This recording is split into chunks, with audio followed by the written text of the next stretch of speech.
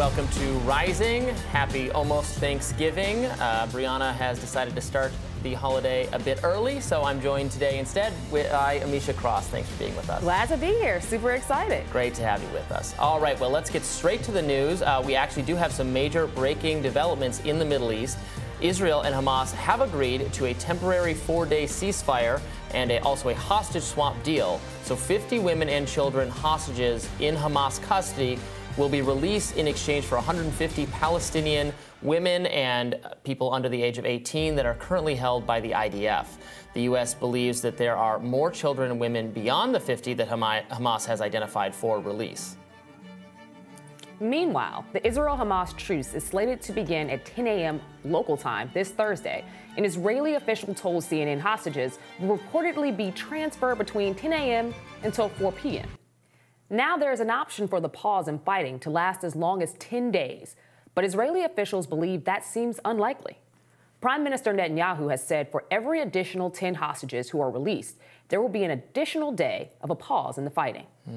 Well, now, per reporting in Politico, some Biden administration officials are quietly celebrating the temporary ceasefire agreement as proof that the president's Middle East strategy is actually working. But others are pumping the brakes on that idea that it's vindication, one of the officials told Politico shortly before the deal was finalized. There's more to do. Joining us now to discuss everything going on is retired Lieutenant Colonel at Defense Priorities and host of Daniel Davis Deep Dive on YouTube. Daniel Davis, so great to have you with us. Thanks, Robbie. Always good to be here. All right, so what do you make of this ceasefire? Obviously, there have been ceasefires in the past between Israel and Hamas that have ended rather swiftly. Some would argue they were in a state of ceasefire when October 7th began. So how excited should we be that, I mean, obviously, at least there's a pause to the really horrific images coming out of Gaza, but what should we expect? Well, the Israeli government is very explicit in saying this is not a ceasefire. This is just a humanitarian pause and a cessation of fighting expressly to give a safe passage for hostages to be exchanged. And Netanyahu was emphatic when he announced this, that this does not mean the war is over. We're going to continue fighting. We're going to continue waging this war until we have completely destroyed Hamas. So they have no intention of slowing down. Lieutenant Colonel, do you believe that this is strategically a wise decision? Is Hamas going to ratchet up its fighting power before the pause starts? What do you see as some of the ways that this could possibly only make things more tough going forward? Yeah, I don't think it's going to make things more tough. I hear a lot of people talking about that. And in fact, there was apparently a lot of debate within the Israeli war government to whether or not they should do this. I believe Benny Gantz was completely against it at first, and then finally came around to it, claiming initially that, you know, this would be a benefit to Hamas. Look, the balance of power is so dramatically out of balance in the favor of Israel that a pause like this won't have any impact at all on the outcome of the war, because Hamas is hermetically sealed in there. They can't get any more supplies for their war effort. They can't get any reinforcements. They can't get medical support for their wounded soldiers. I mean, they got nothing, and this is not going to change that. It's also an opportunity for the Israeli Defense Forces to consolidate their positions, to get their stuff in order, to get more supplies front-loaded for theirs. I mean, I could just tell you from my personal combat experience that sometimes these pauses are very useful to us to get ready for the next phase, and there will definitely be a next phase.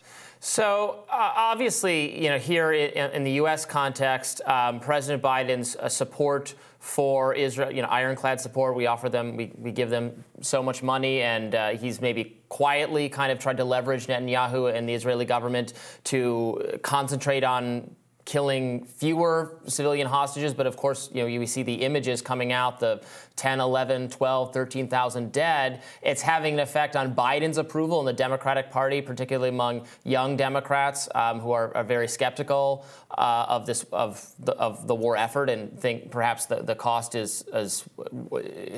cannot be borne compared to what's being accomplished. And also, I think, you know, for those of us who remember how Afghanistan and Iraq and Libya went down, there's some question about is Israel trying to accomplish regime change here? I fully accept that in an ideal world, Hamas not being in charge of the Gaza Strip anymore would be best for everyone, both Palestinians and Israelis. But are so many people going to die in pursuit of this goal that it actually emboldens more terrorist activity, not just against Israel, but theoretically the United States? Yeah, Robbie, I think you're dead on. That's exactly the issue. One of the big things I'm most concerned about is that in their understandable anger to get retribution and justice for the Israeli civilians that were murdered on the 10th, on October the 7th, is that they go too far and that they get too emotional, that they actually don't even care how many Palestinian civilians are killed in the process of going after Hamas. And you just can't do that, because that could not only undercut the Western support for Israel, which it's already starting to fray some pretty significant deterioration throughout the Western world, certainly not just the United States, and it's being more and more sustained. It's also exacerbating the anger within the Arab world. And we see that there's more and more pressure from Hezbollah to enter into the war. They've actually increased in the last few days their attacks into Israel. You have Yemen now coming in trying to take some of the ships that are in the sea and that, to go against Israel. They fired some missiles into it. American troops have been under attack from Iran-based groups, Kataib Hezbollah and some others in both Iraq and in Syria.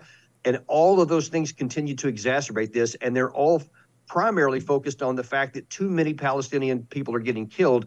And we're talking thousands upon thousands. It's not just a few. It's an egregious number. And they haven't even gotten into the more populated areas of the South yet. So that number could spike even higher. And it's very uncertain how what the results could be. But I think that it would be bad both for Israel and definitely for the United States and the region. Right, and because frankly, it doesn't feel like that they're close to accomplishing the goal of rooting out Hamas, if that's what they're trying to do. They fired on hospitals and schools and other things, saying that those are, Hamas is there and they're keeping hostages and that sort of thing. And I think, you can accept that and still say, but they haven't captured, they've killed certainly numbers of members of Hamas, but there's a lot more still to go. Like, they're not even close to the project if what they're really trying to do is wipe out that group entirely. And there are going to be a lot more civilian casualties to come. And it doesn't seem like there's enough U.S. Willingness to go along with that. Yeah, and I think that, the more this goes, I mean, it's not just the political damage this is doing to President Biden or the Democratic Party, but it's the entire Western support. Because, man, these images coming out of Al-Shifa Hospital where you had, all these little infant babies that were prematurely born that had to be evacuated to Egypt because the hospitals had been made inoperable. And of course, you see entire city blocks being leveled to the ground. I mean, that doesn't look surgical to me. That doesn't look, proportional to many regular people. They're saying, hey, I get it that what Hamas did was horrific and should be punished. But this seems like collective punishment for the Palestinian people, not just Hamas.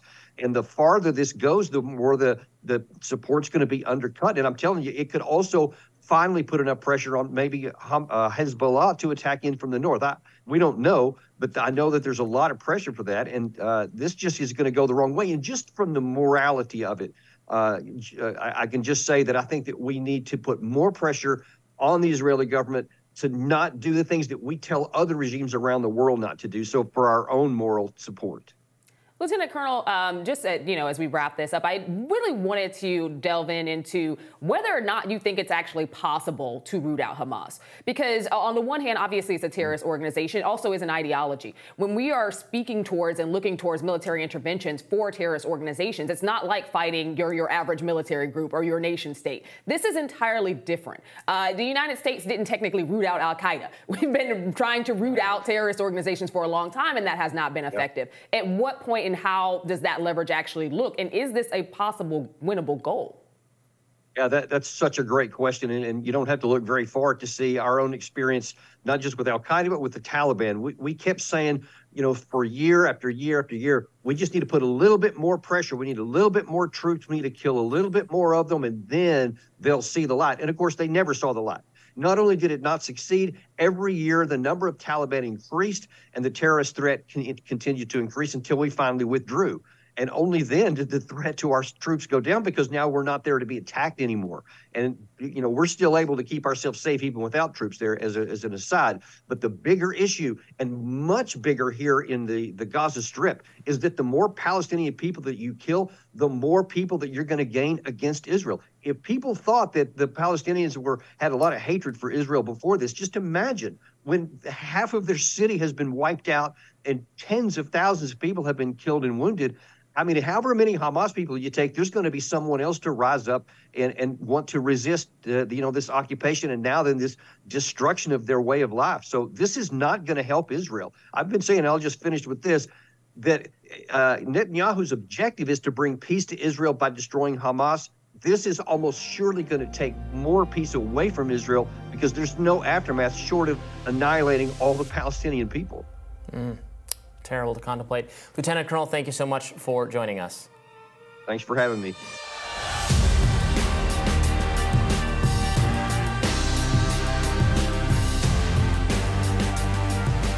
Black voters are flocking to Robert F. Kennedy Jr., according to a recent New York Times Siena College survey.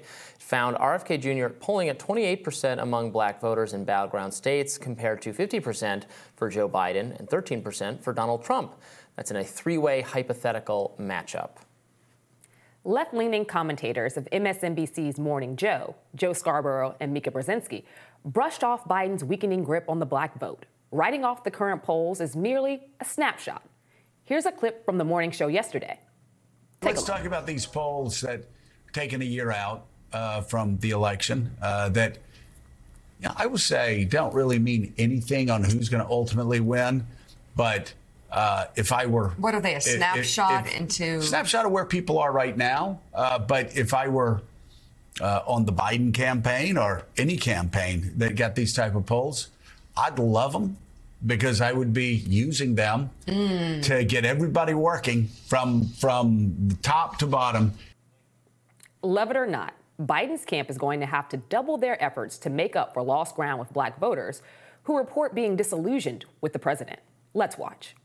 Now we have tax coming down to programs and different things that are going to be cut directly from our community to pay for illegals. All right, there's a problem with that. We're going to see a overwhelmingly amount of people that we have not seen in 30 years come out to vote. All right, people are being educated on the voter registration piece, how to change their party affiliation, question number 14 on their voter registration form, and people are walking away from the plantation of the Democratic Party once and for all. So it's funny to hear Joe and Mika say, like, oh, yeah, it's a snapshot. Biden's camp must love these poll numbers because it's firing them up to work harder. I mean, the poll, fine, you can just say their poll numbers, whatever. They're very bad in the key battleground states that are going to decide the election. There's a lot of dissatisfaction within the Democratic Party on how Israel has been handled. And you hear from voters, including some minority voters, who are really not thrilled with the job Biden has done so far. So do you think it's as the landscape is as depressing as all that? I think the landscape is depressing. Black voters and younger voters are the base of the Democratic Party. And Joe Biden's polling numbers right now are bad. There's no way to flip it, remix it, or turn it in any other way. But I do think being a year out of an election cycle points to a few things. One, polls a year out of an election, a national election, don't really tell us that much in general. They've been wrong in multiple elections in the past, up to and including probably, we saw it with Trump. We saw it with Biden in his first race. We saw it we've basically seen them be wrong consistently within every election a year out, with the exception of George Walker Bush's. But everyone else has been incorrect. And I think that there's something to be said about that. A lot can happen between now and next November. We didn't know 2 months ago that Israel was going to be fired on. Obviously, there are things that can happen within that time frame. But I think that for Joe Biden, one of the harshest things he has to come to grips with, one is the issue of Republican governors sending migrants to major cities in this country. New York being one. We've seen the backlash that the mayor there is getting. Chicago, my hometown, being one. We've seen the backlash the mayor is getting there as well. And a lot of it is coming from the Black community, partially because where are migrants going to be housed? In many cases, they are housed within communities that are already not receiving the funds that they need to, historically divested communities that are already holding on by a thread, communities where their centers, their youth centers and other centers are being transported into migrant shelters, and it's pushing out Black youth. There's a lot of frustration at the idea that budgets are being given towards a group that is not American, but also one that is not and has not paid taxes here. So I think that there's a lot of frustration there, be it right or wrong. We just recently saw a Cardi B video come out where she went live and basically castigated not only the president, but also the mayor of New York, and pretty much laid out what I think a lot of Americans, specifically Black Americans, are feeling right now. And this administration has to work through those things, because I don't believe that there's going to be a large group of Black people that are going to all of a sudden vote for RFK Jr. Nothing on the ground tells us that that's true. But what on the ground is true is that many Black voters are thinking about sitting this one out. Home. And if they sit this election out, that's essentially voting for whomever the Republican nominee happens to be. And right now, it looks like it'll be Trump.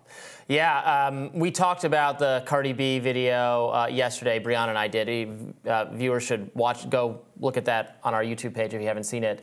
And she explicitly references exactly what you're describing, the services, the resources for the underprivileged community, for minority voters, those resources being transferred easily overseas, right? There's always more money to spend on Ukraine, on Israel, on foreign policy. Everywhere the money is found. But the perception among a lot of people is that our infrastructure is crumbling, that people are not being taken care of, that the economy is very bad and has been mismanaged. Inflation less of a problem now, but it was a problem, a year and a half ago, and could be again. Just this perception that the job of overseeing the country is not being done well by a president who is very old, is perceived to, you can't hide the fact that he seems very old. He's going to get older every year. I think that's really hurting him.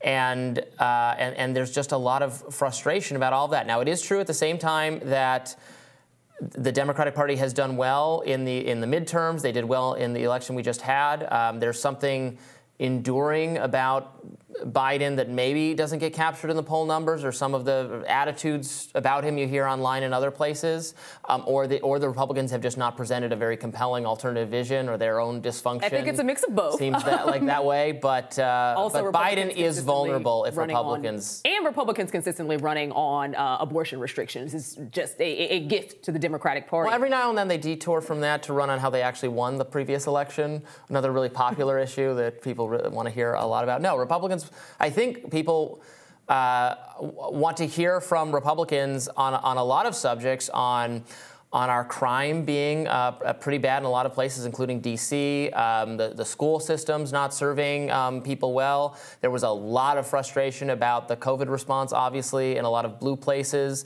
That has faded a bit from memory, which is like thankfully, from a policy perspective, very eager I am to part ways with the blue city policies of the pandemic, but it's not serving Republicans well now because we have moved past. I think if we were in the midst of still having a battle over COVID stuff, honestly, I think Ron DeSantis would have be doing better even against Donald Trump, who the only time you can get his own audience to boo him is when it gets brought up that, well, he was the one who hired Dr. Fauci, and he was the one who shut down everything initially. He said he had no choice, but that's not popular among Republicans, and frankly, very popular among a lot of independent people, which is part of RFK Jr.'s support. But this three-way matchup will be fascinating because RFK Jr.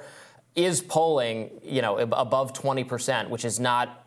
It's been a long time since we've had a case where someone outside the major two parties is doing that well, and it's going to be a totally different dynamic. I question a lot of polls at this point, but I question this one specifically as it relates to Black voters, because the most consistent and strongest polling of Black voters has come from Black polling organizations like Hit Strategies. Mm-hmm. When you look at Hit Strategies polling, he's not even on the radar of the majority of Black voters in the primary states. And I think that makes a difference.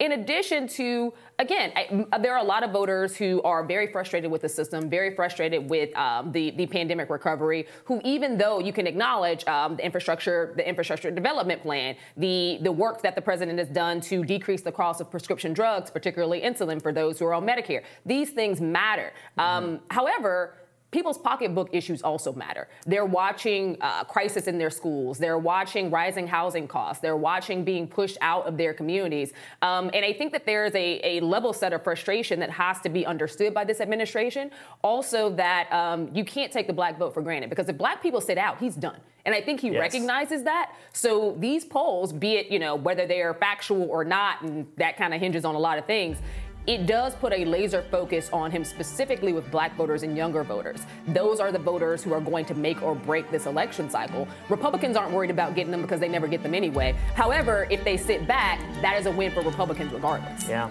well, we'll have to see. And we'll have more Rising right after this.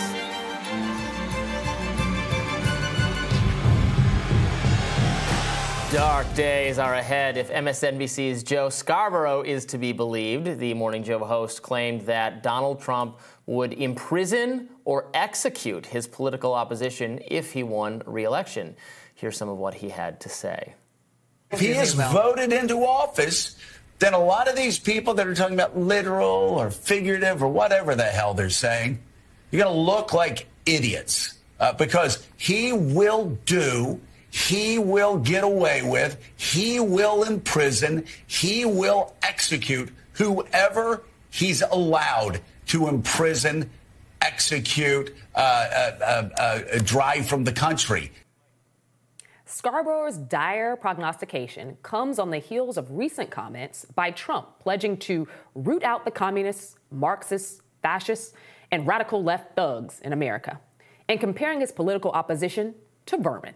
Meanwhile, Donald Trump issued a hearty congratulations to libertarian Argentinian President-elect Javier Milei. Let's watch that. A very special congratulations to Javier Milei on a great race for President of Argentina. The whole world was watching, and I am very proud of you. You will turn your country around and truly make Argentina great again. Congratulations. Oh, that's nice. Okay, the hyperbole, look, you don't have to like Trump. There's a lot I don't like about Trump. I've never been a particular fan or supporter. I wish he had followed through on more of the commitments that he laid out on the foreign policy front. But whatever. But he's not going to execute his political opponents. Like, this is just getting so out of hand. And it's funny when they accuse him of being the most dangerous demagogue authority imprisoning people, while they are in the midst right now of trying to imprison him, going through the legal process, based on the election stuff that he did and whatever. They're making their case, and it's playing out in the criminal system, and that's fine. But that's how it works. So I find it so ironic. I mean, it is extraordinary, I think, largely to be trying to criminally charge a president largely based on things he said that weren't true and that he shouldn't have done, but largely speech. And they're doing that. It's unprecedented. And they're saying he is the one so far outside the norm. I just don't buy it. Well, trying to circumvent the American election process, radically alter our democracy into something that benefits him because he only believes in democracy if democracy means he wins every time. In addition to essentially putting a target on the backs of black poll workers in Georgia, it's kind of a big deal.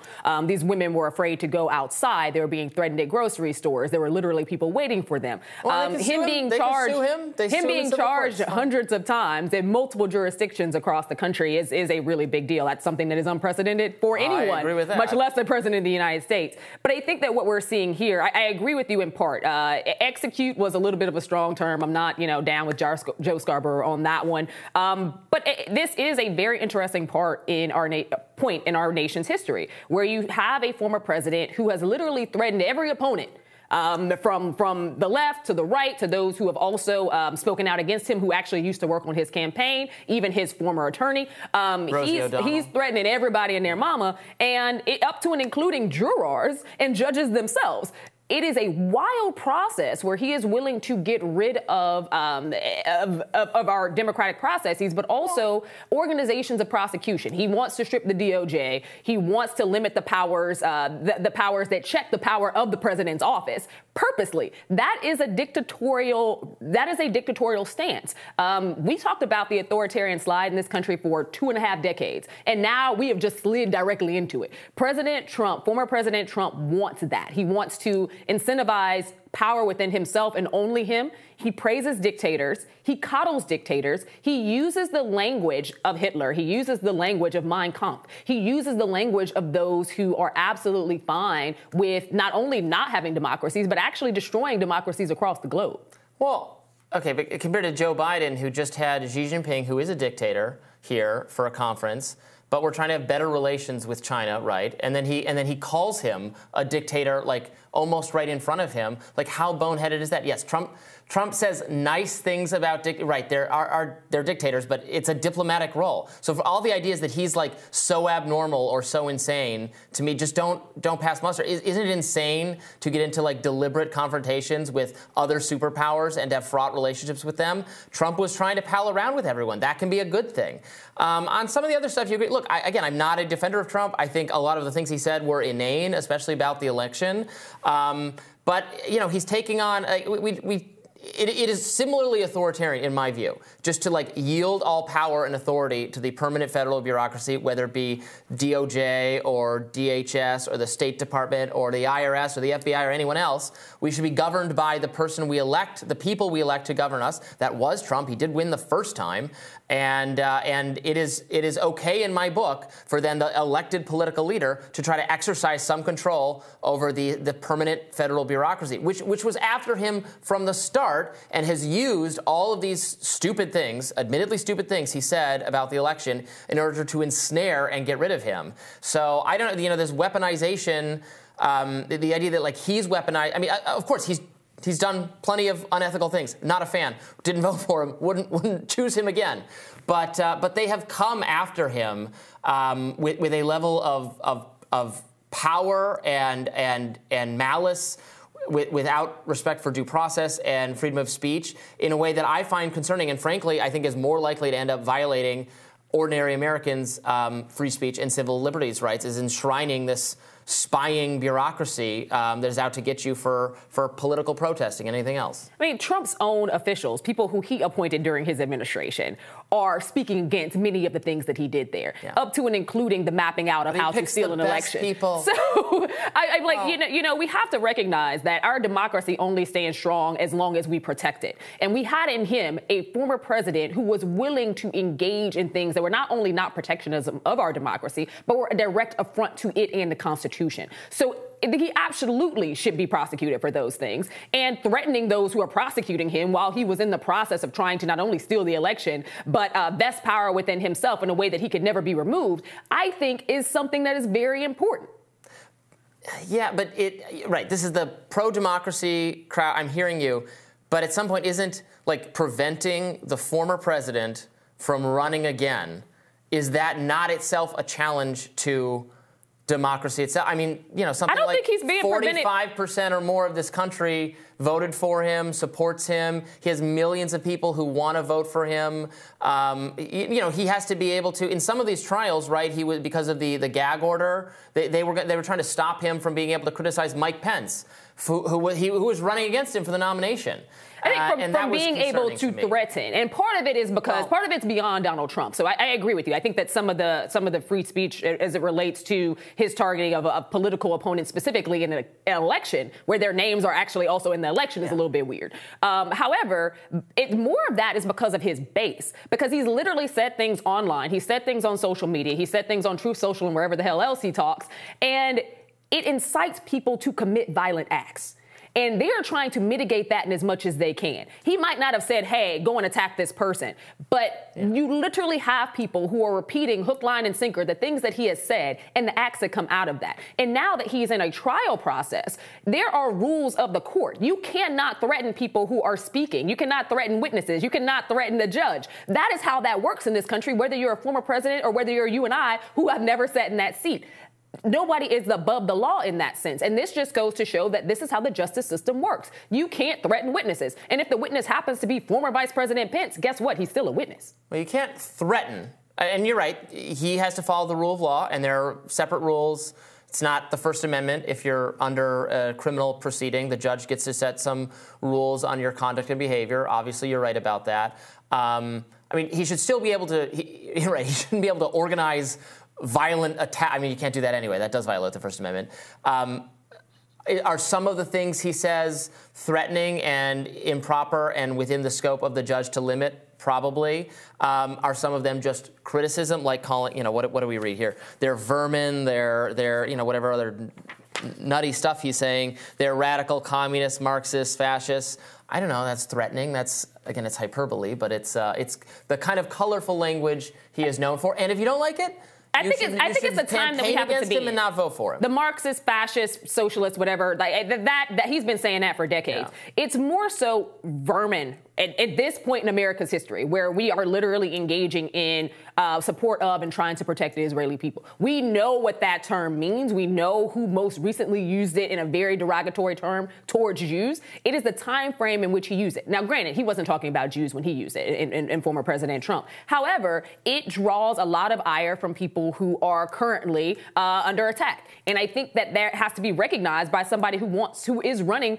for leader of the free world. Nothing that the Democrats are doing or nothing that the Biden campaign or anybody else has done can prevent Donald Trump from running. First and foremost, he's running. He's light years ahead of all of his Republican opponents. He's not going to show up to any debate. Quite frankly, he doesn't have to. If I was him, I wouldn't either. If I'm 40 plus percentage points ahead of everyone else, showing up to a debate is a waste of my time.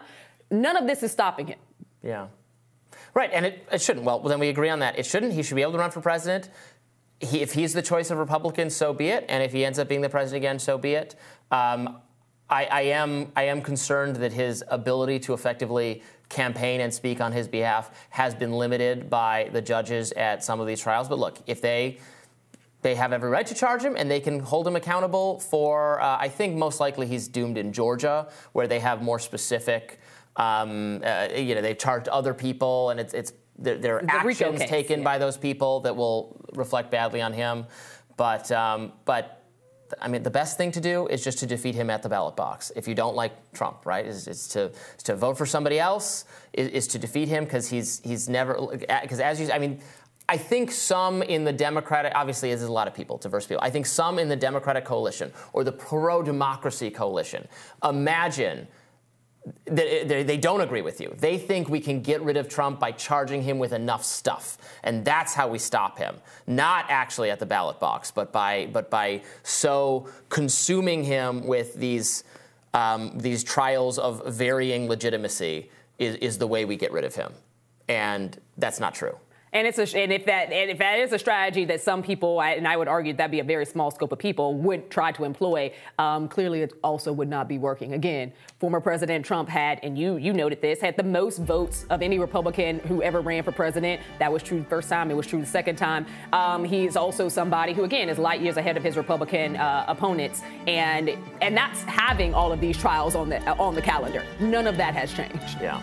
All right. You let us know what you think. More Rising right after this.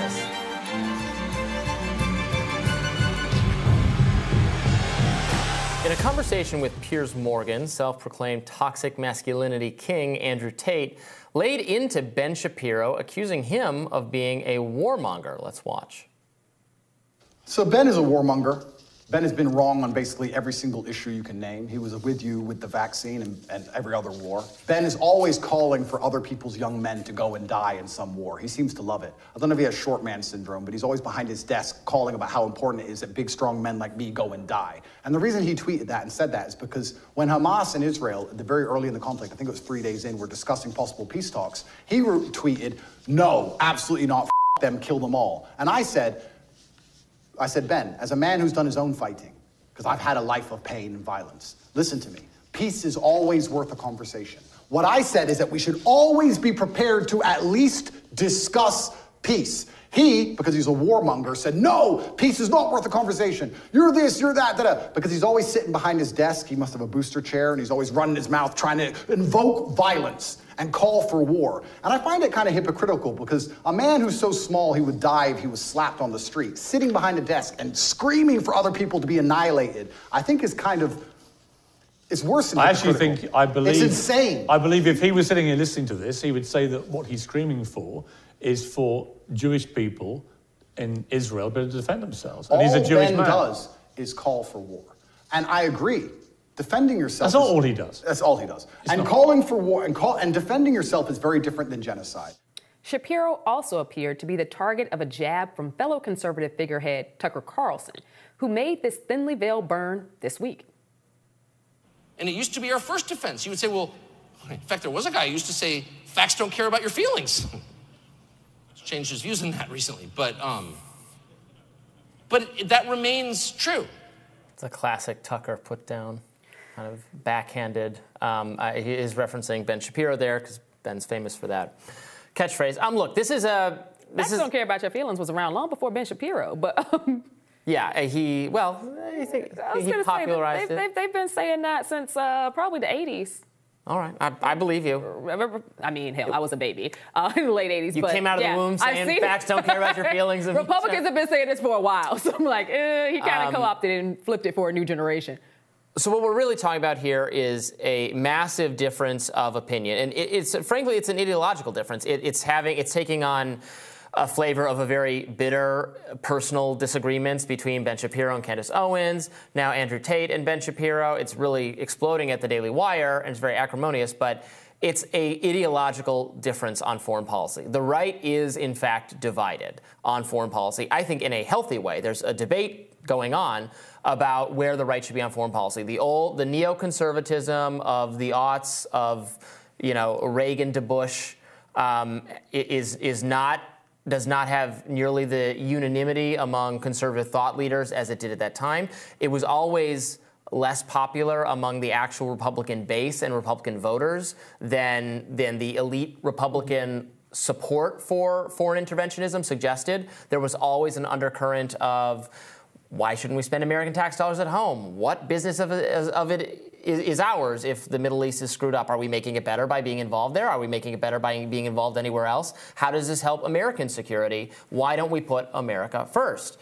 This was something Ron Paul really capitalized on when he ran, and then it was something that Donald Trump came to totally dominate over the Republican Party by adopting a totally different view. And now we're back. We're not totally post-Trump, but Trump isn't completely in charge at all times. He's not front and center all times right now. He's actually been laying low. And we had a new war start in the Middle East, and conservatives are weighing in, and there's a split. There are people like Ben Shapiro who want to support Israel no matter what, and Ukraine, frankly. Ben Shapiro is on the funding Ukraine. That's the Ukraine stuff is very unpopular among Republicans now. The Israel stuff's a little bit more split. There are a lot of Republicans that do want to back Israel. I mean, there's a question of morally supporting Israel and agreeing with Israel and saying they're right to do what they're doing is one question, and then, but is it our obligation to provide for their defense at a time where Americans are suffering here and we don't, have enough revenue to rebuild bridges and roads? But whatever Ukraine wants, whatever Israel wants, whatever any other country wants, for some reason, it's America's job to pay for it. It's an age-old question. There isn't a country that exists where people aren't looking to themselves first and what's going on at home more so than they are looking at their neighbors or what's going on abroad. Because they're the taxpayers. That's their money. That's just how it is. And I think that coming out of the pandemic, you see a lot more people who are buckling down saying, hey, take care of us first. I don't think that is a Trump mantra as much as it is an American one, in the sense that people who don't support and didn't vote for Trump are also feeling that. Yeah. But we can't slip into an isolationist posture. There are reasons why there's support for Ukraine, largely because of protecting democracies abroad. We've always done that. The other piece of that is that we have to understand our role in a global society. America cannot afford to be isolationist. We also can't afford to be war hawks. Yeah. And I will give you that. I think that there has historically been, at least amongst conservatives and conservative leaders, who chose to, in many cases where diplomacy could have possibly been enacted, chose to go another route. And that has had long-term consequences. What we're seeing now is a schism that's been largely driven by the residuals of two wars that many people consider failed in Iraq and Afghanistan. you're not going to erase that history. And I think that specifically amongst some of the younger conservative-leaning individuals, they've been speaking out on it for a while. Younger voters in particular have been speaking out on it for a while. But being engaged in Afghanistan for 2+ decades, the amount of money that was thrown there, the fact that it's right still back not to the way stable. It was when we left. Exactly. Yeah. That left a bad taste in people's mouths, and they are also looking at now what's going on with Israel and saying, hey, can we really root out, or can they really root out terrorism? Can they really rule out Hamas? What happens if the rest of the Middle East and other terrorist organizations or unsavory actors end up joining together and getting in this? How long will America fund this? Those are real questions and real considerations. They also don't fundamentally believe that there will not come a point where Americans are called to act physically. And I think that if and when that was to happen, you would see huge backlash no matter what side of the aisle you happen to be on. I mean, I don't know. If Ben Shapiro got his way, we could very well be involved with ground truth. Andrew Tate is a figure we've criticized on the show repeatedly for his own personal entanglements with. I mean, he's accused of sex trafficking. He's accused of sexual misconduct. All sorts of things. That's got to be worked out. He deserves due process like everyone else. I don't know if the allegations are true, but he's not someone I usually or frankly ever turn to for advice or good political prognostication. But I have to admit, he had a point there that you should when he wasn't trying to balance out height and have some screaming match of who's taller and who's shorter. I'm 5'11" without shoes, so I was like, whatever. You are to nobody's going against you, Amisha. You're very tall. You could put Andrew Tate in his place. That'd be fun to see. But when he said that peace should always be an option, peace should always be on the table.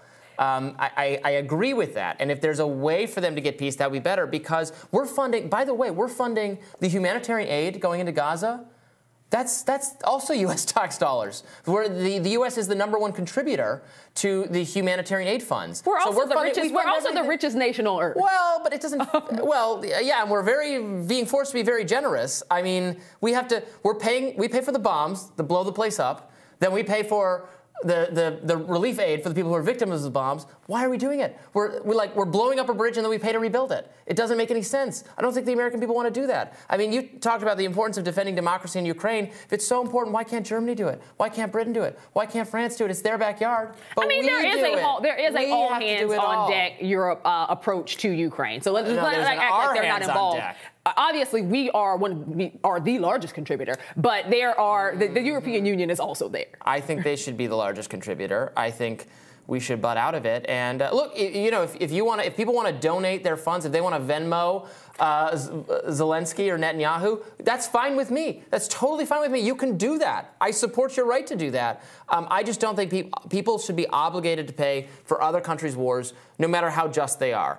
And I question whether they really impact our national security all that much. And in fact, I worry that our national security is negatively impacted by being involved, as we've learned in the Middle East. I think our biggest question with Ukraine is going to be around, to that point, how long this will last, because Ukraine could turn into a Cold War for all we know. There's no quick wrapping of that one, so they're not going to win. They're not going to win quickly, that's for sure. And Russia's assault has been slow walked as well. Yeah. So that's a very different circumstance than I think what's happening in Israel right now. Yeah.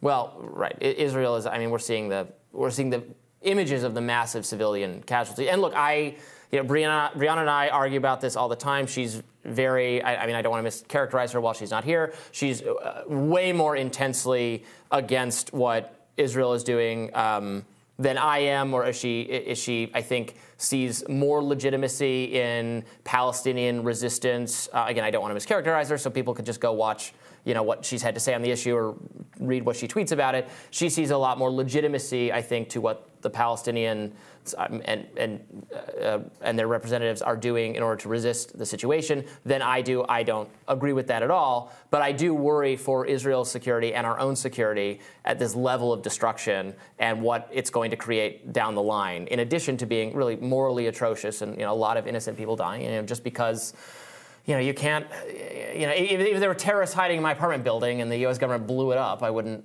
say that was, justified, even if there were terrorists in it, right? If you blow up the whole city or the whole country, like there has to be some level of proportion to, what you're doing, even if the cause is justified. And I don't know. I think we're not those are typical rules of war. Yes. Yeah, I think we're not necessarily seeing that. So, all right, that was a far-reaching discussion we had based on a clip of Andrew Tate slamming Ben Shapiro. So, hope you enjoyed, and we'll have more Rising right after this.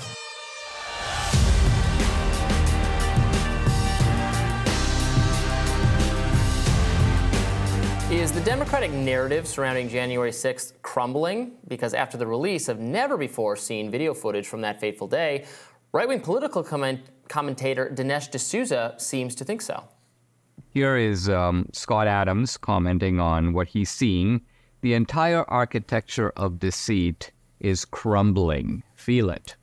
What he's saying is that a narrative, in order to succeed, has got to have a limited amount of facts. And when facts start coming out one after the other, facts that are indisputable, that you can see with your own eyes, that contradict the narrative begins to become shaky.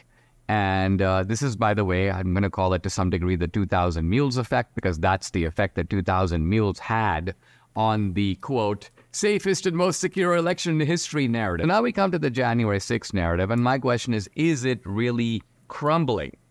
Let's look at some of the scenes that we are seeing that are out there now on social media. One of them shows a guy who is evidently in handcuffs or restraints. And he comes up to the cops, and they take the restraints off, and then they kind of fist bump him, and they let him go. So the first question is, who is that guy? Is he, first of all, is he a normal Trump guy? Let's just say that he's a Trumpster. He comes in. Evidently, someone's put handcuffs on him. He goes up to the cops, and they're like, well, there are all these other guys around here. They're not handcuffed, so why should you be? And so it's like, listen, you're not a bad guy, or we'll take off your handcuffs, and you seem peaceful enough. You don't seem you need to be restrained. And this guy then joins the crowd. So if that's the case, what kind of insurrection are we dealing with? Well, in case you missed it, last week, House Republicans, led by Speaker Mike Johnson, made over 40,000 hours of previously secret January 6 footage available online for public access. According to former President Donald Trump, that video is exonerating. He reposted a warning to those who blame him for the January 6th riot. It read, quote, everything you've been told about January 6th is BS. The real insurrectionists are those who framed Trump to try to stop him from ever being president again, and who framed you as domestic terrorists to try to crush America first. They have failed, and they will pay. So we talked about the new footage the other day. Look, I'm not one who's trying to totally recast the events of January 6th. I think a lot of bad behavior did go on, which was rightly prosecuted, including trespassing and breaking of windows and defacing of public property, and people who fought with the police. I have no tolerance for that. I do think, now we've seen, though, a lot of footage. So this new footage shows people calmly walking through the halls. The police are letting them do so. This might be after the protesters had already smashed through, and then other people came through. And I wish we could just watch all the footage and have it made all publicly available. So now you have to go to the Capitol to view it on a private telescreen or something. I don't know why we're doing it that way. But they did, they charged some people who weren't even there, the Proud Boys leadership, with organizing a terrorist attack on par with 9/11. They got 20 years. And so when you see footage of a lot of protesters, not all of them, not saying it's all of them, calmly walking through the halls, escorted by the police or around the police in a way that is they're not getting any pushback, they're not being told not to do that. I think it does very much complicate their narrative that we watched a highly organized extremist attack on our Capitol with an actual goal of halting the election, and that it was part of this extremist movement, that it had leadership and it was organized, and there's no more to question or see there. That just, I think, has collapsed. I don't think it's collapsed. And I would argue that, of course, everyone who was there on January 6th wasn't the people who were climbing on things, taking down flags and piercing at officers and clowning. There were people there who were just holding signs, who were just there. I don't think that narrative. I don't think that narrative was one that was ever really lost. They focused on those who were abusive because those who were abusive and clowned were, quite frankly, criminals who were trying to effectively overturn an election. But exoneration here is a very interesting term. We know that Trump used that himself multiple times. It was technically incorrect. And this is not a case where that video footage could be considered an exoneration. Again, there were thousands of people who were out on January 6th who were in front of the Capitol. All of those thousands of people weren't ambushing and, committing acts of violence. The ones who were, however, storming people's offices, the ones who were, bashing police officers' heads in, those people were the subject of the investigations. Now, the Proud Boys is a different conversation because the Proud Boys did organize. They had several organizing tactics that they did via social media, which were publicly available. We could all see them. In addition to that, there were entities that funded getting several individuals here. Again, not saying that all of the individuals who were funded by conservative organizations were there for violent activity. But that does not exonerate any of these people. I think that there is a concerted effort amongst the right to try to recast January 6th as basically a tourist attraction to a certain extent, and that's problematic. But the American people recognize, one, that election was not stolen. Two, that former President Trump ran around the country saying things that were untrue, and so did many of his acolytes. Also, that January 6th was a very destructive time for the American public. Now, are people looking towards today further prosecutions and further conversation and media coverage of January 6th? I would argue no. I think the majority of America, regardless of what side of the aisle they happen to be on, voter electorate-wise, have since moved on. They don't want to see America go down that path again, because the fear is that if people aren't held accountable for January 6th, that we will be very close to having that type of situation happen over again. And that's a very scary place to be. And I think that we should acknowledge that, and that this very small snippet of the day does not eradicate the fact that there were several people whose lives were legitimately at risk. There was no disagreement on the election. The election was not stolen. Dinesh D'Souza, whose clip we played, has put out that documentary that he referenced, asserting otherwise. I think it's totally inaccurate, incorrect. Donald Trump was foolish to say the things that he said about the election, both because they were wrong and they served to make it less likely that he would ever be just elected again. It doesn't even make sense from his perspective, because it's very clear that moderate voters and swing voters and independent voters in the states he needs to win don't like when he keeps talking about it, and even though he can't shut up about it. So I don't have any disagreement with you on any of that, and I'm glad you recognize that a lot of the activity that went on there was, in fact, First Amendment protected activity. You don't have to agree with what people are protesting about to recognize their right to do so. I do think the mainstream media and many in the Democratic Party have tried to, so we're trying to recast January 6th a little bit because it has been held up as equivalent to a terrorist attack. I think it was an embarrassing day. I think it was an embarrassing spectacle. I was there covering it. What I witnessed was not good. Smashing the windows of the Capitol, trespassing, fighting with police. These are all things, conservatives always said that only the left would do, only like Black Lives Matter protesters and Antifa or something. And then they did it, and they really ceded a lot of the moral high ground there, and I think that was a big mistake. But I can't co-sign the idea that the people going to jail for 10 and 20 years or more fits the gravity of what occurred there. I don't think it was organized. I think it was the protest was organized. I think the idea to storm the Capitol was a spontaneous riot action taken because the crowd was hyped up based on what Trump had said. I don't think they had any actual plan to halt they had a plan to halt it. Not a plan. They succeeded in halting the vote counting, but then the vote counting was just going to happen at another time. They didn't on January 6th. It was just because they were ignorant in their ploy doesn't mean that there wasn't one. Well, just because their tactics were not successful doesn't mean that they did not go there with an ideology to create chaos and mayhem to thwart. I think it knocks down the idea that this was an organized and seditious plot. It wasn't organized well. A disorganized plot does not mean that it wasn't organized. It means that their organizing processes they failed. They weren't as smart and strategic as they assumedly thought that they were. But this isn't the first time in American history where we've seen vigilantism go awry. Yeah. But a lot of time we see that, and also, there's the question about, well, who was goading them to go into the building? The Capitol Hill chief of police was, set to talk about how there were, in fact, some, not a conspiracy theory, that there were police operatives among the crowd, which is common for extremist groups. Often there are police embedded within them. Militia groups, white supremacist groups are often, their activities are often closely monitored by law enforcement. In fact, half the people in the group are often usually law enforcement or law enforcement informants. You don't have to sell me on law enforcement being shady. Right, you know that. So, I mean, I have questions about the extent to which that was happening too, because there's one guy the day before who says, and we're going to have to go into the Capitol, and everyone goes, nope, Fed, you're a Fed. If you're telling us to do crimes, you're a Fed, because these very right-wing people know, some of them are idiots, but some of them know from their previous experience with militia groups that the person inducing you to commit a crime is very often a member of law enforcement, because that's how they entrap you. That's how they can then charge you.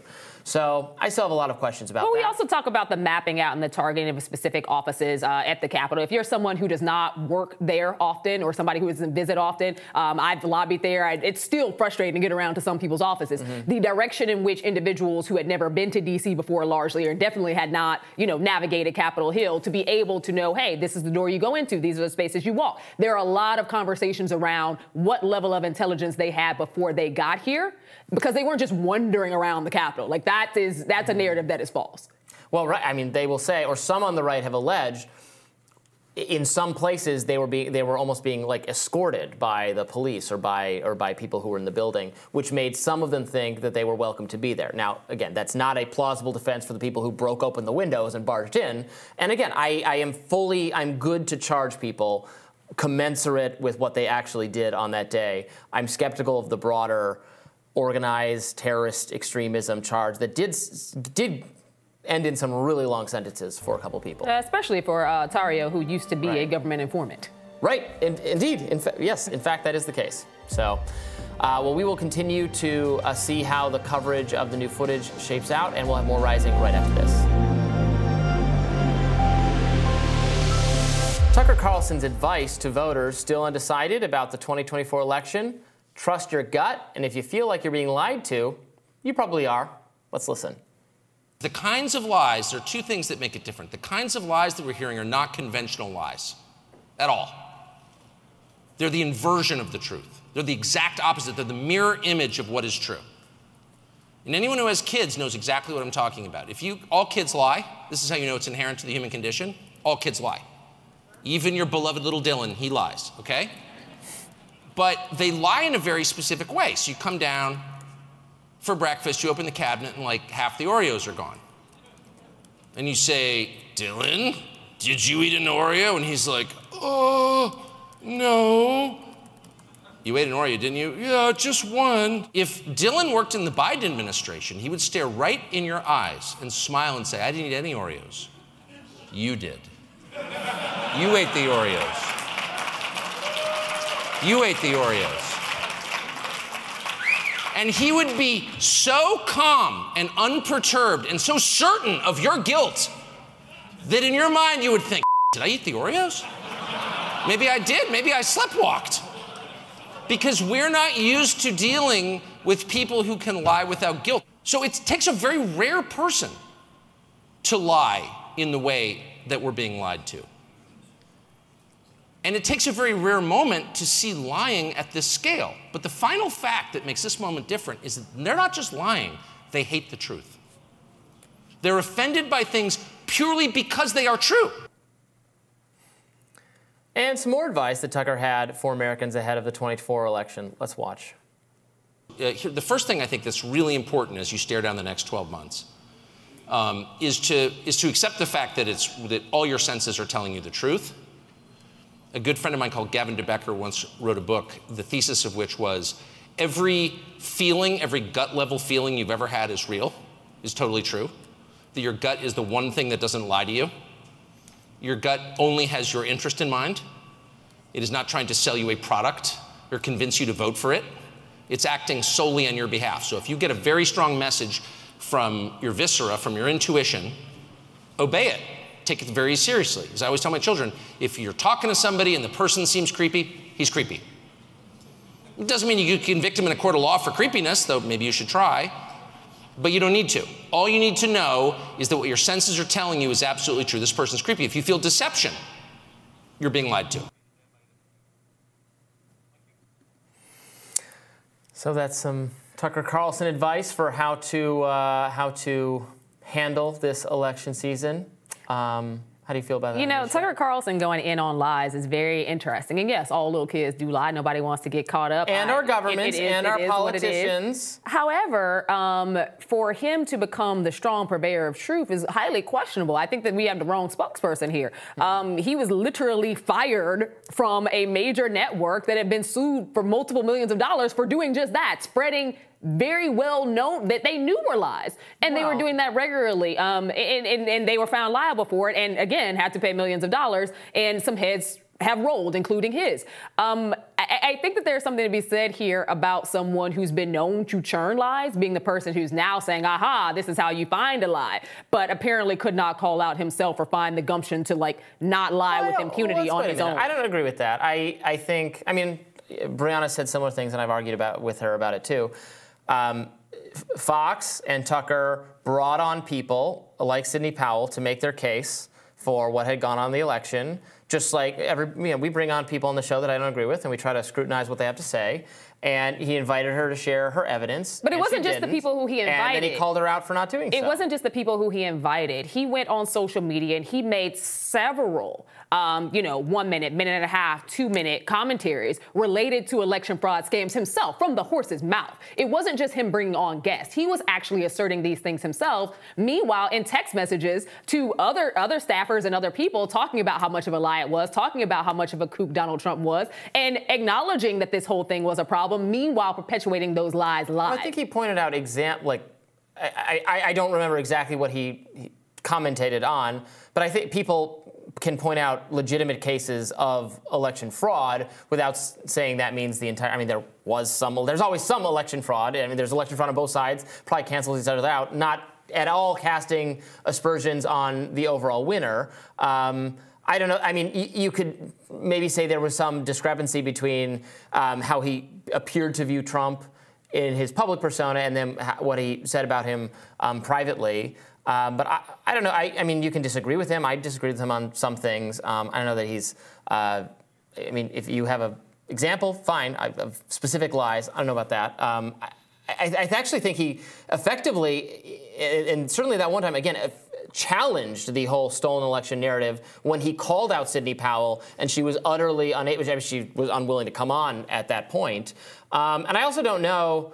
It's not publicly known why they let Tucker go, whether it was due to the lawsuit or not. I think it could have been for a lot of different reasons. And I frankly don't like the idea that you're going to sue a media company, a platform, for the things the people they brought on said. Obviously, they settled and they had to pay a lot of money, and maybe that will cause them to make different decisions in the future. But it seems to me consequential for free speech to shut that off. But what do you make about Tucker saying that Democrats are, and Joe Biden lying to this extent? I think you could say that Joe Biden and a lot of Democrats are out of touch with the American people on how bad the situation is with the economy, with housing prices, with the education system, with crime, with drug addiction, acting like everything's fine. And that his poll numbers are just going to rebound because everything's so great, and we just have to explain to people how great things are, and then they'll love us and they'll vote for us. Maybe that's not a lie. Maybe they're lying to themselves. It's really the lie they're telling. I guess my question is, what?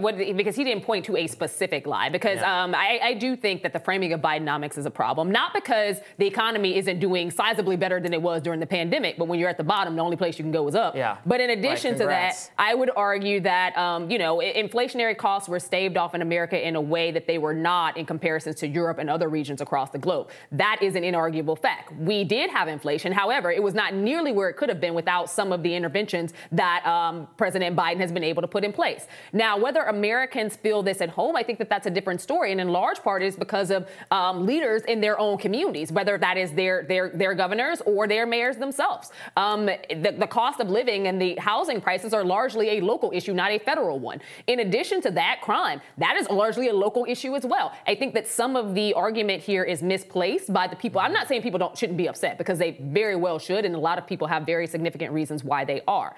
But laying this all at the seat of President Biden for issues that are, in many cases, their top ticker issues are things that are handled by local and state government, not the federal government. That's true. I mean, I can point to a thing he said that, maybe I don't know if it counts as a lie, that was definitely swiftly proven untrue when he said, if you get these COVID vaccines, you're not going to get COVID. Remember when he said that, and all the other experts and scientific health leaders said that? And then Biden actually went ahead and required, thousands of workers to get vaccinated. Both in the private sector and the federal sector, and then it turns out it doesn't. Maybe it's a good idea for some people. I think it was a miscommunication, not necessarily an outright lie. What we know and what science has proven for a long time, no matter what the vaccine is, a flu vaccine is the same way. They protect against certain strains. That doesn't mean you won't get the strain or that you won't catch it. Yeah. You could possibly catch it. However, you will mitigate some of the risks that are associated if you do not have the vaccine. Yeah, that is functionally true. Does it mean that you'll never get it? Absolutely not. I got vaccinated. I got boosted. I still got COVID. Did I have the effects of my friends who didn't get vaccinated? No, like it didn't hit me as hard as it did some others. But I mean, that's what they kind of fell back on arguing. Well, that's historically how vaccines work. Okay, but they did say, they said, not just Joe Biden, but a lot of people said you weren't. I mean, the claim was made from the beginning that, you're not gonna get it. There's gonna be small. Remember breakthrough cases? We were told there's gonna be a small number of breakthrough cases. That's why there are breakthrough cases. We don't talk about breakthrough cases anymore because, I don't know, 70, 80% of people got vaccinated and like 90 upward percentage of people all got COVID. I would also argue that it mutated quite a lot faster than people assumed that it would. Obviously, the first strain of COVID was very different than the second strain. Once it moved into those various stages. It wouldn't be such a big deal, except they forced people to get the vaccine, which I don't approve of doing that policy. Well, they urged people to get the vaccine. Well, no, they literally required people. Biden issued a vaccine mandate that was later struck down by the Supreme Court. Right now, military service members who were discharged military service members have had to get vaccines for generations. There are several vaccines. Well, now they're apologizing for making them do that. Because our recruitment numbers are down, and they're inviting them back. So it seems like they realized that was a bad idea. And they're also trying to destabilize some of the fitness records because our recruitment numbers are down. There are a lot of things they're trying to change to get people in who honestly don't fit the standards of our U.S. military. All right, more Rising right after this.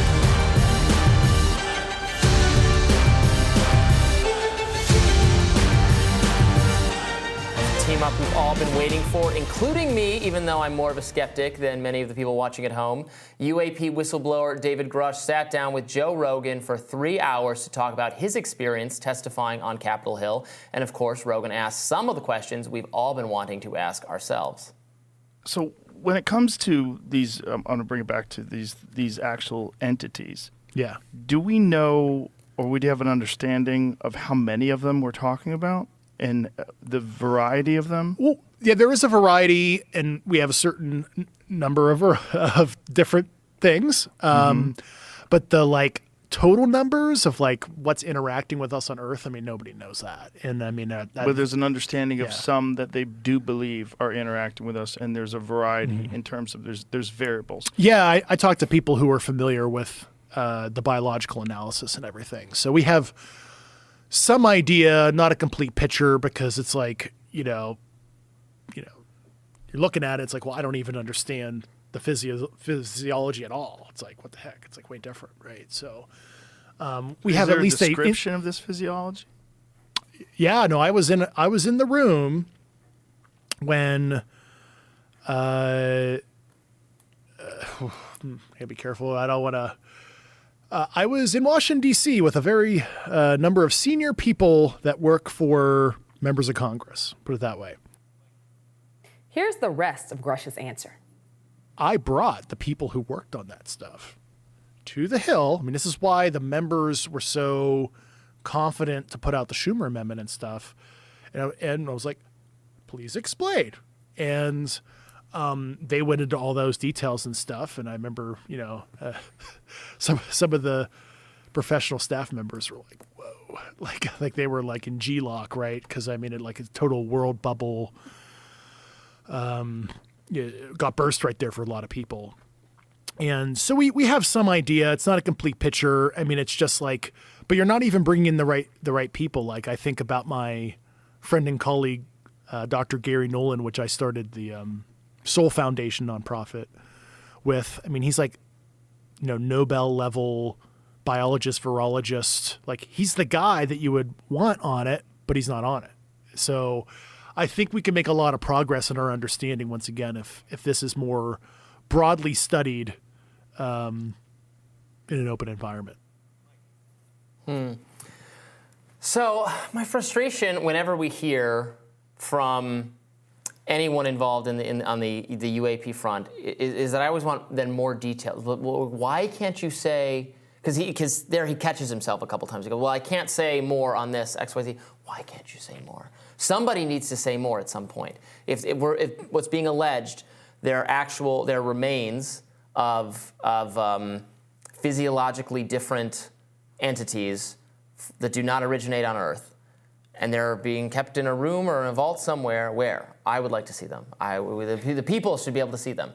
It's always so Grush says that he knows people who've seen them, or he's able to he's kind of doesn't describe them. It's not enough. It's so close to the information we want, but we never take the extra step of just disclosing whatever it is, which I hope should be disclosed. And there's always a kind of insinuation that I can't say more because I could get in trouble, or the government. Well, then what is the agency or official or person who has said you can't say more? Because then we need to get that person to stop doing censorship.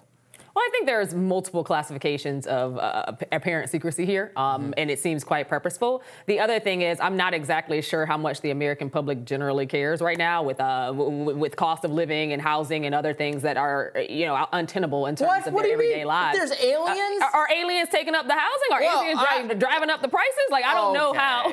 Okay. There are whole memes across Black Twitter about this. Unless aliens are helping paying bills, like, we're not concerned with whether they exist or not. I did not know that. It is hilarious. I will have to send some of them to you. Okay. I think that, at any given point when you have multiple people from both sides of the aisle at this point, seemingly not fully exposing something that they know, specifically with many questions that have arisen around extraterrestrial life or whatever you want to call the beings that we don't really give a name to, whether their existence, but also how long we've known about them, where they come from, the composition. Those things are important for our scientific reasoning. I don't know how much of our government is ever going to really tell us. I find that infuriating. I think so I don't agree. I think if it's true... Is it a national security concern? Well, yeah, if it's true, it's like the most important information that would ever have been disclosed in all of human history, all of human civilization. I think I'm not persuaded that it's something other than BS. Personally, I don't think they have all this evidence, and they're not showing it because they don't have it, and it doesn't exist, and it's not real. But then what is up with the farce? If it does exist, it's huge. But why would you, and I guess this is like deeper than his discussion, what would the point of the farce be? To have these people who are like, okay, well, we know something, but we can't tell you the something that we know. There may be some remains here, but we can't really say, anything about them. Yeah. What is the point in this dog and pony show that doesn't actually lead to a show? Publicity? I don't know. I mean, they might, again, most of these people are hearing this secondhand. So they might fully believe, I'm not accusing David Grush or anyone else involved in this of saying anything that they don't think is true. But a lot of this information even comes to them secondhand. They'll say, well, I know someone who saw, or we have a report, or we have evidence that's been kept quiet about someone describing what they saw. And I fully believe those accounts do exist. And I believe they're being covered up by the government and they ought to be released. I don't think they will ultimately reflect a true finding of alien life. If they did, that would be remarkable, and we really ought to know about it, because it would be transformative. It would be huge. Knowing that there are not necessarily alien life, but organisms, that life can grow in other places, be it whether that is biological or otherwise, I do think is important in our study in general. They describe crafts as well. They say, not just like a piece of mold on an asteroid or something. That seems perfectly plausible. That doesn't seem so beyond belief. But they said they've identified crafts. So an intelligent enough life to assemble an interstellar space object, an object that can move across space, something of it, what they're describing sounds like something of a technological capability. That is pretty extraordinary. Or an intelligent enough human that just planted it there. Well, it could be that. It could be us from the future. Could be artificial intelligence. There are a lot of options. All of them would be major revelations and would change the scope of human society. We could learn from their technology. I mean, to truly learn that we're not alone in the universe, that there's other intelligent life out there, that would be. I mean, that discovery is something that a lot of people anticipate will happen one day. I don't know that it will. But maybe it's already happened and the government's keeping it all secret. That's very frustrating if it is the case. We'll see. Not from Grush or any of these others, but I do think that information will come out. And when it does, there's going to be people who've been waiting with bated breath for their aha moment for years. Yeah. So this is going to be a very exciting moment for them. I call it BS all the way around. So we'll see in the future whether I'm right or wrong. We're two skeptics. But even if it happened, you'd be like, inflation is the real issue. I don't know about that, Amisha. I don't know. More Rising right after this.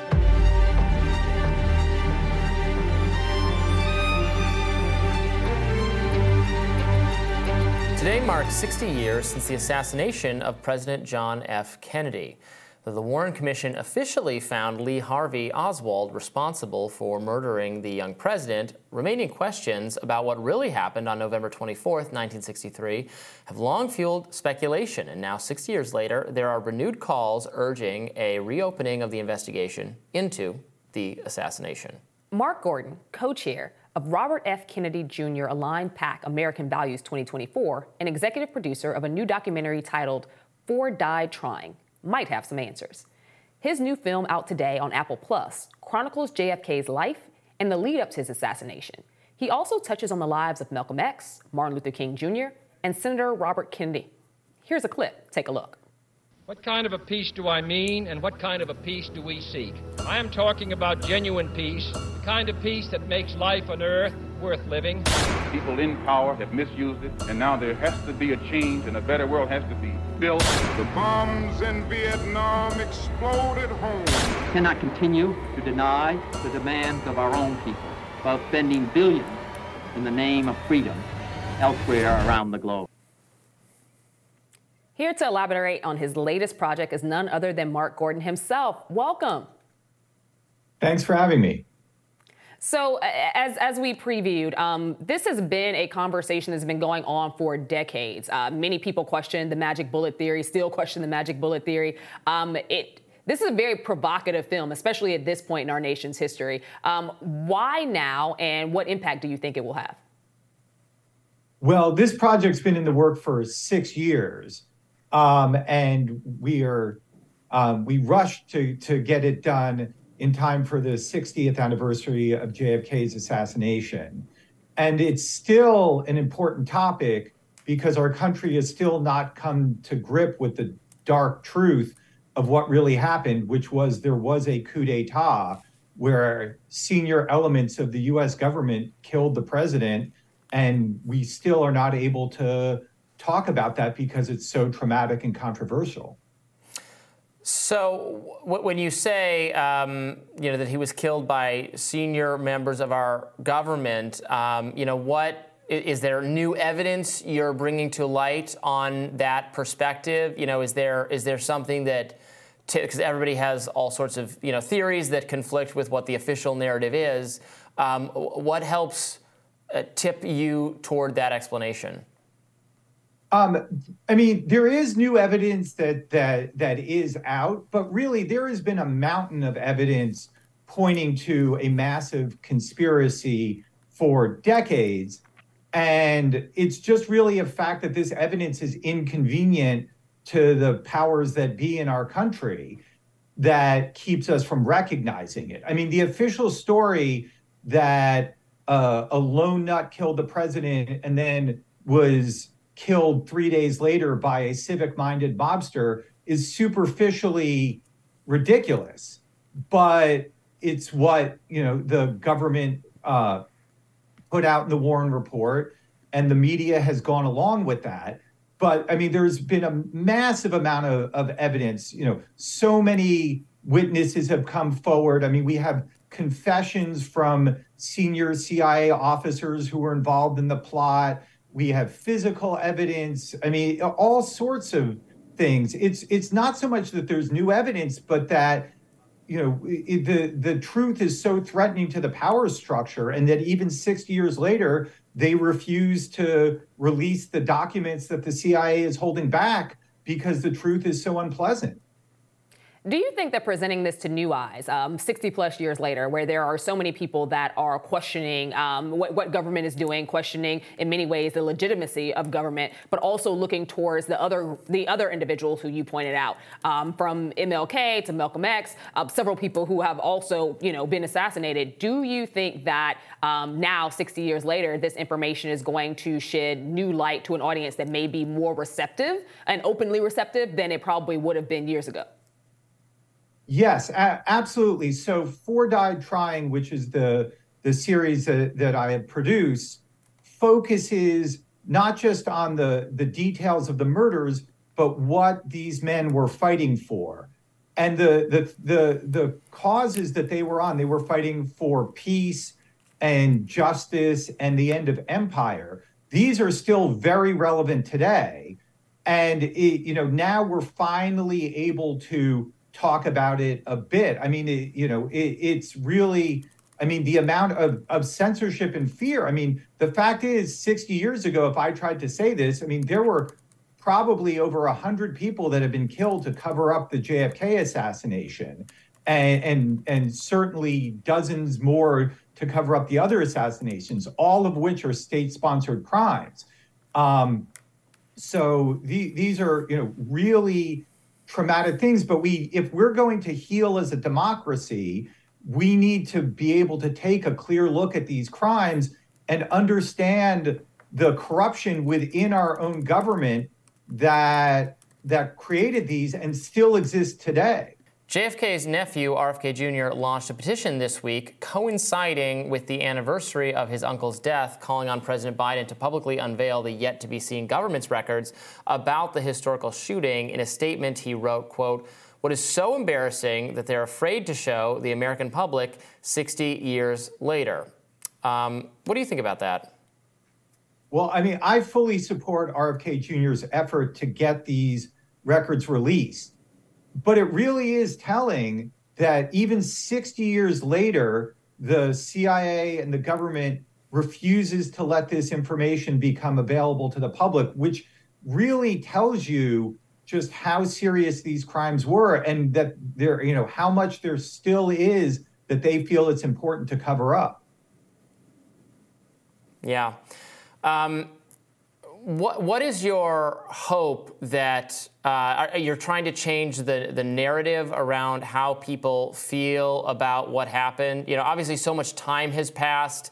It was a formative moment in America's political history at the time. A lot of people are satisfied with the government's explanation. A lot of people have had questions ever since. What do you hope people feel after they experience this documentary? Well, there's a few things, because, what we had was a criminal takeover of the U.S. government by forces in the intelligence community, you would say the deep state or the secret government. And those forces never went away. They got away with this crime, and they continued with, decades of further crimes, that continue up until today. So, I would like to see a return to honest democracy, and we can't have that until we acknowledge what's happened in the past and what continues to happen. When we still have a giant secret government apparatus that operates with secrecy, where the public is not allowed to view what happens, and that conducts an agenda separate from the elected officials, that's not a real democracy. And it leads to all sorts of horrible things. I mean, the Vietnam War, the Iraq War, countless other crimes could never have been committed if there was an open, proper democratic process. And, we still need to address this and understand why these crimes in the 60s still resonate today and not just as historical artifacts.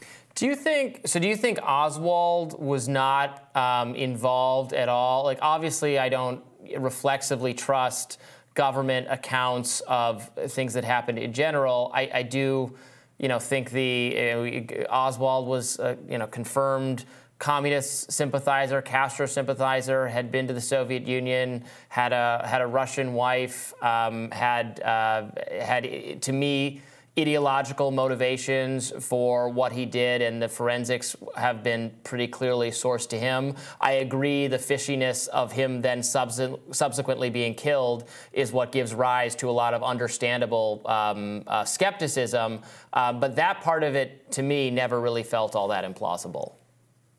Well, I mean, Oswald did not shoot Kennedy, but he was a CIA asset who was sent to Russia as a fake defector by the CIA. And then he was brought back. And so he was the designated patsy. And it's the cover story. But I mean, the physics of the shooting shows that there were multiple shooters and that the bullet that killed Kennedy came from the front and Oswald was supposedly behind him. So, I mean, when you just start looking at the basics of the story, it all falls apart. And again, there are, lots and lots of documents that, that show that, Oswald was a CIA asset, that he was on the FBI payroll. I mean, these are things that we know, and that, the real shooters were, in my estimate, there were 7 sniper teams. I mean, this was a military scale operation. This was not a small thing. It was orchestrated by the CIA with military involvement. They brought in the mafia and anti-Castro Cubans. You also have right-wing Texas elements involved that were aligned with LBJ. I mean, it was a massive conspiracy at the highest levels of government, and people have a hard time wrapping their head around those things. And, but it's important that people understand this because, unfortunately, this is how our country runs. And it's, most of the time what really happens in Washington, it happens in secret, in closed conference rooms that people never get a chance to see. The Kennedy assassination actually provides an opportunity to see how the system really works because of the enormous amount of work that's gone into investigating that crime. It's probably the most investigated crime in the history of the world.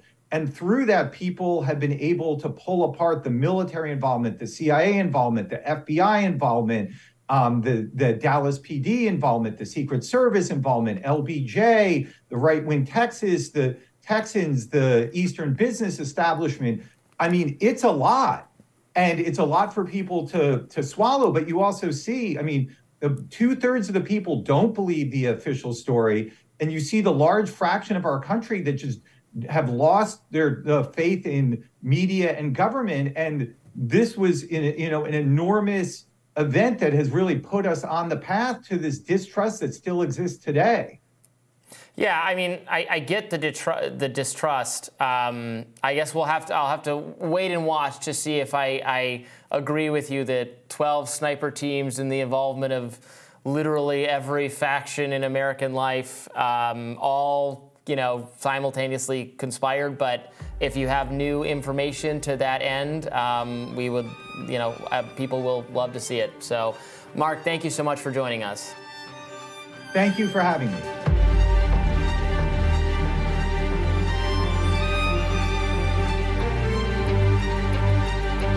Oscar-winning actress and longtime progressive activist Susan Sarandon was dropped by her talent agency over allegedly anti-Semitic criticism that she made of Israel's war in Gaza. The agency, UTA, dropped Sarandon as a client after she gave a speech at a pro-Palestine rally in New York last week. In remarks captured on video, Sarandon told protesters, quote, "People are questioning, people are standing up, people are educating themselves, people are stepping away from brainwashing that started when they were kids." She also lamented there are a lot of people that are afraid of being Jewish at this time and are getting a taste of what it feels like to be a Muslim in this country, so often subjected to violence. Now, Sarandon isn't the only actress to lose out professionally over her take on Israel-Palestine. Scream actress Melissa Barrera was fired from the franchise's upcoming 7th film after she made a series of social media posts calling Gaza a concentration camp and Israel's war genocide and ethnic cleansing. According to Variety, her firing came after she alluded to conspiracies about Jewish control of the media. I should disclaim that my agency is also UTA. It's a very large talent organization that represents a lot of people. So I totally disagree with the comments that Susan Sarandon made and that Barrera made. I think Sarandon made it sound like almost like she's a little gleeful that Jewish people are feeling some of the fear that Muslim people feel, but of course plenty of Jewish people feel fear, and do Muslim and do all minorities and all sorts of people for all sorts of reasons. We should not be this whole now you get a taste of my medicine kind of thing is really gross.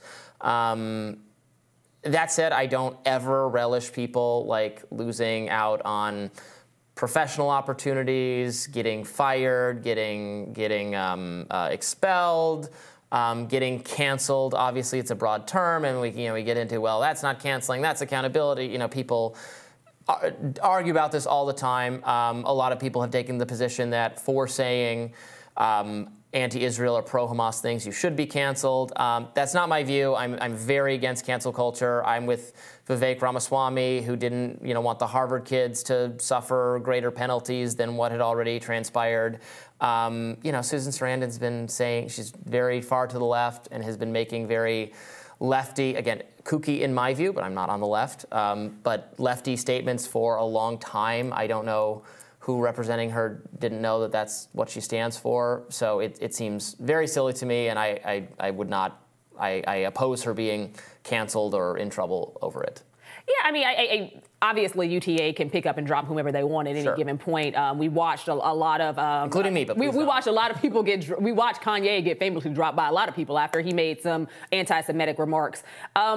Her commentary is problematic, and there have been people who tried to both sides, what's Israel and Gaza, and I think that is hard for many folks to swallow, particularly those who have seen a leveling of the Gaza Strip. For those who have watched, from what we talked about a little bit earlier, the bombing of hospitals, critical infrastructure, housing just come down, and individuals be displaced. There's a lot of frustration at seeing that because people assume that the firepower that Israel is using, the IDF is using, is being targeted towards innocent civilians. And a lot of people have died, many of those women and children.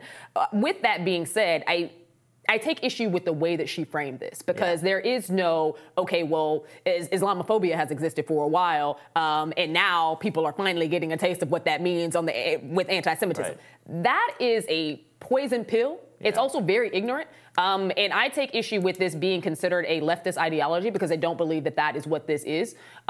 This is problematic. And there have been many people who exist on the left, self included, who have called out individuals who have tried to create a damaging false equivalency.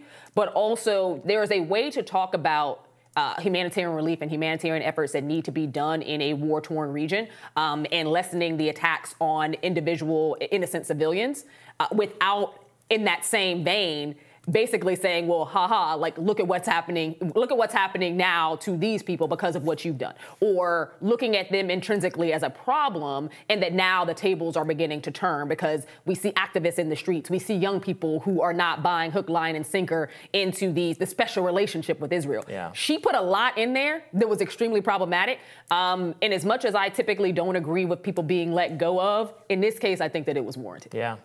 It can go so far, and people say dumb things all the time. I'm sure I get 3 hours of opportunity to talk every day, and I'm sure I say some dumb things, and I don't want to lose my job for it, so I don't want others to either. And I got to be more careful. We got to be more careful because we're actually employed to give our opinions. I'm most regretful when people get canceled or in trouble when they're not even like, where it's just incidental. It's not even their job. I mean, this happens to people who are just athletes. Or people who aren't famous. And people who work at the grocery store, and you gave somebody the thumbs up sign or the OK sign, and then somebody photographed it and put it online and say, oh, that's a white supremacist symbol. You got to lose your job now. Even though like 99.9% of the people make the OK sign, don't mean it in a white supremacist way, and probably have no idea that it has some white supremacist connotation if you're one of the handful of like weird hate crime monitoring organizations that have projected that onto the rest of us. That's what I think is so damaging about cancel culture. And we have so much power to be surveilled by government and by security cameras everywhere, and also to surveil each other with smartphones, with the amount of everything you say. If it's in a text or a DM or an email, it's preserved. So this is hardest on young people who are still figuring out their ideas, and we all said stupid things. Well, that's why I look at Susan Sarandon's issue very different than Barrera's. Susan Sarandon's been at this for a very long time. Yeah. She's been an activist out here for humanitarian causes and progressive causes for decades before it was even popular. But Barrera, she is younger. She's newer on the scene. Mm-hmm. She's up and coming in many instances.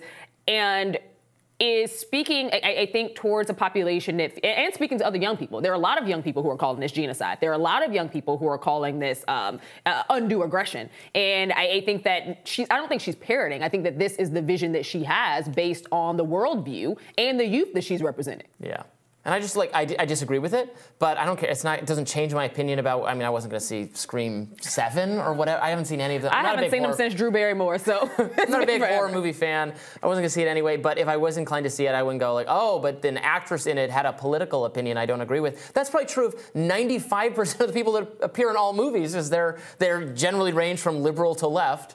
And I'm libertarian. So if I was only like picking which movies I'm going to see based on the politics, I'd only see like the two really awful like self-made Ayn Rand films about Atlas Shrugged. That's what I'd be limited to. No, thank you.